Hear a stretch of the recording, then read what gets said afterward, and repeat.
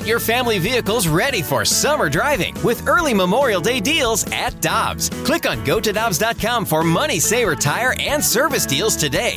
Dobbs, with 43 locations, real deals are always close by.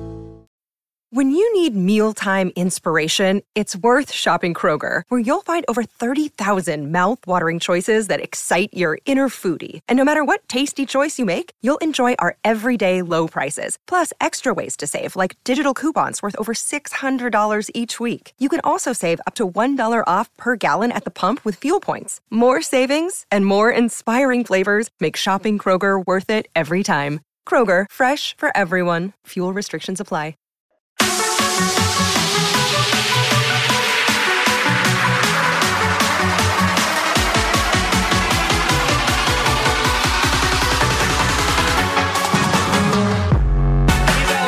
That's Tanner Hendrickson. I'm Brandon Kiley. Always happy to be joined by Katie Woo for our weekly Monday conversation. She's the Cardinals insider for The Athletic. You can find her work over there breaking down the Cardinals trades from the week, and you can also find her on Twitter at Katie J. Woo.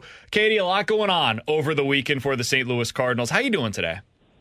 Yeah, a lot going on at the moment, guys, but I am doing well. Just sitting here refreshing all of my tabs about every 30 seconds. A very healthy way to spend a Monday. How are you? The life of the trade deadline, Katie. You just don't move from the computer screen for 48 hours. And then afterwards, you could be like BK and complain about how his eyes hurt. Well, he needs to get some Blu-ray glasses. I've been rocking mine. I don't do that anymore. He's That's got them, why Katie, I got them. because he wears them. He's like, man, I got to put my glasses on. My eyes hurt from staring at the screen all day. Hey, you got to do what you got to do, but that's a really good reenactment, you guys. Yeah, thanks. I've nailed the BK impersonation. Appreciate both of you for all of the kind words. All right, Katie, let's get into what the Cardinals decided to do yesterday.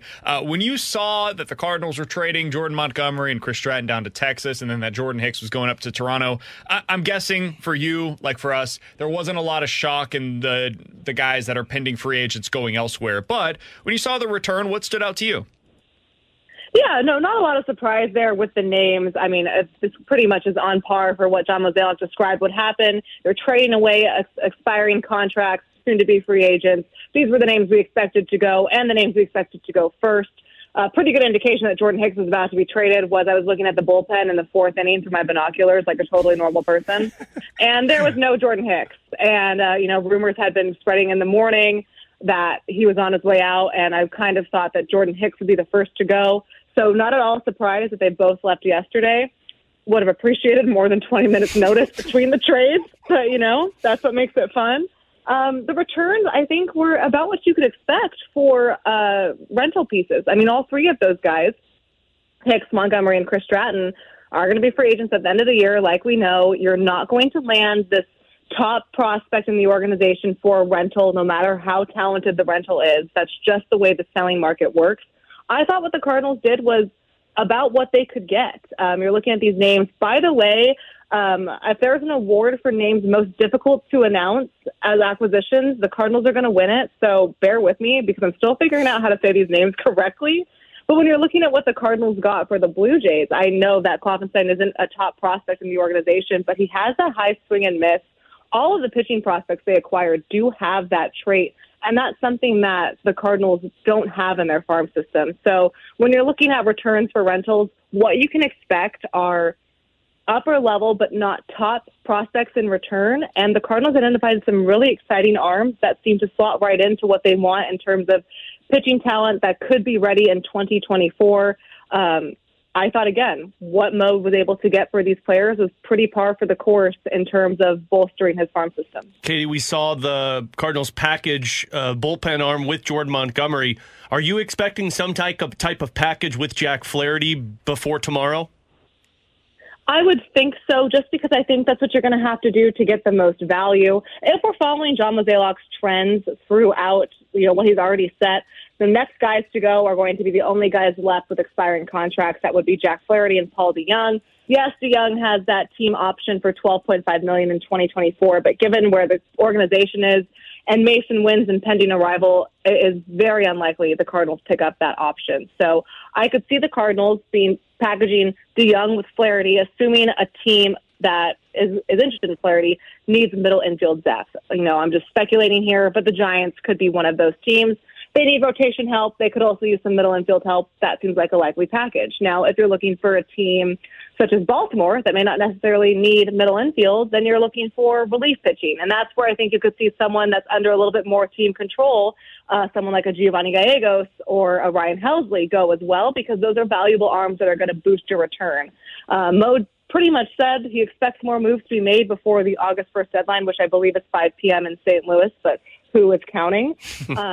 And he did not rule out anyone except the guys he did previously rule out, namely Nolan Arenado, being on the trading block. So we will see. But one thing I do expect, guys, going forward is that the Cardinals will make at least one more move. So, Katie, let's stick on that vein of thought here for a moment. The Cardinals did not acquire anybody yesterday, at least from the analysts' perspective that know a lot more about this than we do, that is expected to slot into the rotation on opening day of 2024. And that was never the expectation in these moves for the pending free agents. To do so probably requires giving up cost-controlled position players. Do you anticipate the Cardinals making one of those moves prior to the deadline tomorrow? I would be really surprised, but I'm really glad you brought this up, because I think as we all navigate the selling market for the first time, some of us for the first time ever, some of us for the first time in a long time, we should reiterate what the expectations are. Yes, none of these names are penned in to the rotation in 2024. Mo said as such. As of today, they still have 2 starters slated in Miles Michaelis and Steven Matz for 2024. But with Reverse and Kloppenstein, I'm almost positive I said that right, who are going to be assigned to AAA and could be available as early as tomorrow. These are guys that are going to compete for playing time in 2024. Those rotation acquisitions are most likely going to come in the winter. And Mo said this a couple weeks ago. They're not addressing every single one of their needs this trade deadline. When August 1st, 5 o'clock hits, that roster is not going to be a completely finished product that they expect to contend with in 2024. There is just no reality where that happens. What this trade deadline is offloading some talent, freeing up some salary money, looking to see what pieces they're going to part with and what they'll need to replace in the offseason, bolstering the farm system because they desperately needed to do that, especially in the upper levels from a pitching perspective, and then moving forward to seeing what they can do in the offseason. I expect most of the heavy lifting to make this club a contending team in 2024 to happen over the winter. Now, fans can absolutely have their skepticism of what that will look like because, as Mozeliak also said, exploring free agency, they're going to have to do. They can't just fix this with trades. And we know Mo's recent track record in free agency isn't the best. So I understand fan skepticism here. But I do want to reiterate that what we're seeing at the deadline is not going to be those big blockbuster names coming back to the Cardinals that are going to make this team, what they believe to be contenders next year. We're seeing them address every area of the roster that will help them comprehensively be ready in 2024. It starts with bolstering the farm system. Katie, I'm one of those skeptics going into that offseason with those big moves by the team. And I think the bigger piece of the skepticism for me is that the Cardinals are going to be unwilling to move on from a Donovan or a Gorman or a Nootbaar because they feel they need that for 2024. Do you see the Cardinals getting to that uncomfortable point? Absolutely. I think they have some really tough decisions to make in the offseason. I think this trade deadline is actually relatively easy for them to approach because they can just look at their expiring contracts as soon-to-be free agents and say, okay, well, unfortunately, it is time that we part with Jordan Hicks. It is time that we go part with Jordan Montgomery, Flaherty, DeYoung, probably those names as well. But over the offseason, if the Cardinals want to land, make a huge splash and get one of those number ones or number twos for their rotation, that's going to require parting with talent they really don't want to. And when you look at the upsides of Brendan Donovan, Lars Nootbaar, Nolan Gorman, especially that power from the left side, you understand why they don't want to part with those guys. But that might be something they're going to have to do. Now, the alternative to that is spending. It's not like the Cardinals have spent a lot of money in the offseason on free agency. I know they like to operate as a small market team, but they certainly have the resources to do so. To me, it makes the most sense to go spend some of that money. Now, that would be completely uncharacteristic for the Cardinals, but this has been a completely uncharacteristic season in St. Louis, and sometimes desperate events call for desperate measures.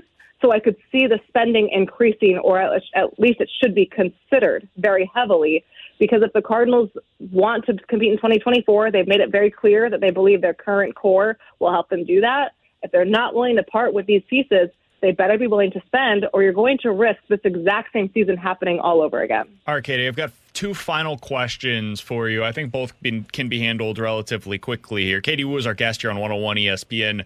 What are you hearing on Dylan Carlson? What are your expectations for him over the next 28 hours, I guess? I think Carlson's one of those names that the Cardinals could be convinced to part with just because of that logjam in the outfield that we've talked about, all season. Yes, he does have team control, and the Cardinals don't really want to part with that. But again, when you look at their outfield and their reluctance to part with Tyler O'Neill at this time, it makes sense that Carlson is the next name in line. However, I'm not quite sure what the selling market will covet for Dylan. Yes, he has team control. Yes, he's only 24. And yes, he has. I don't think they've even touched the ceiling of what he could do here in St. Louis. But currently, as he is right now, he's a fourth outfielder and a platoon player. That's how he's being perceived on the market. I'm not sure what contending teams are willing to pay for that. I can see them going the Tyler O'Neill approach and trying to find ways for him to play every day or as frequently as possible. I don't know, again, how feasible that is because it's the same problem they've been having all year.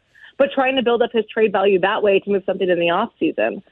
One thing's for certain, guys, they have to alleviate some of these logjams, specifically in the outfield. I don't think the Cardinals would like to part with a guy like Alec Burleson, but he makes sense in terms of freeing up some of that space, and I think Carlson fits that narrative as well. But again, I'm not quite sure what his value would be right now given his current role with the team. And we'll get you out of here on this. If the Cardinals trade Paul DeJong tomorrow, do you believe that they will call up Mason Wynn to get the majority of the at-bats at shortstop?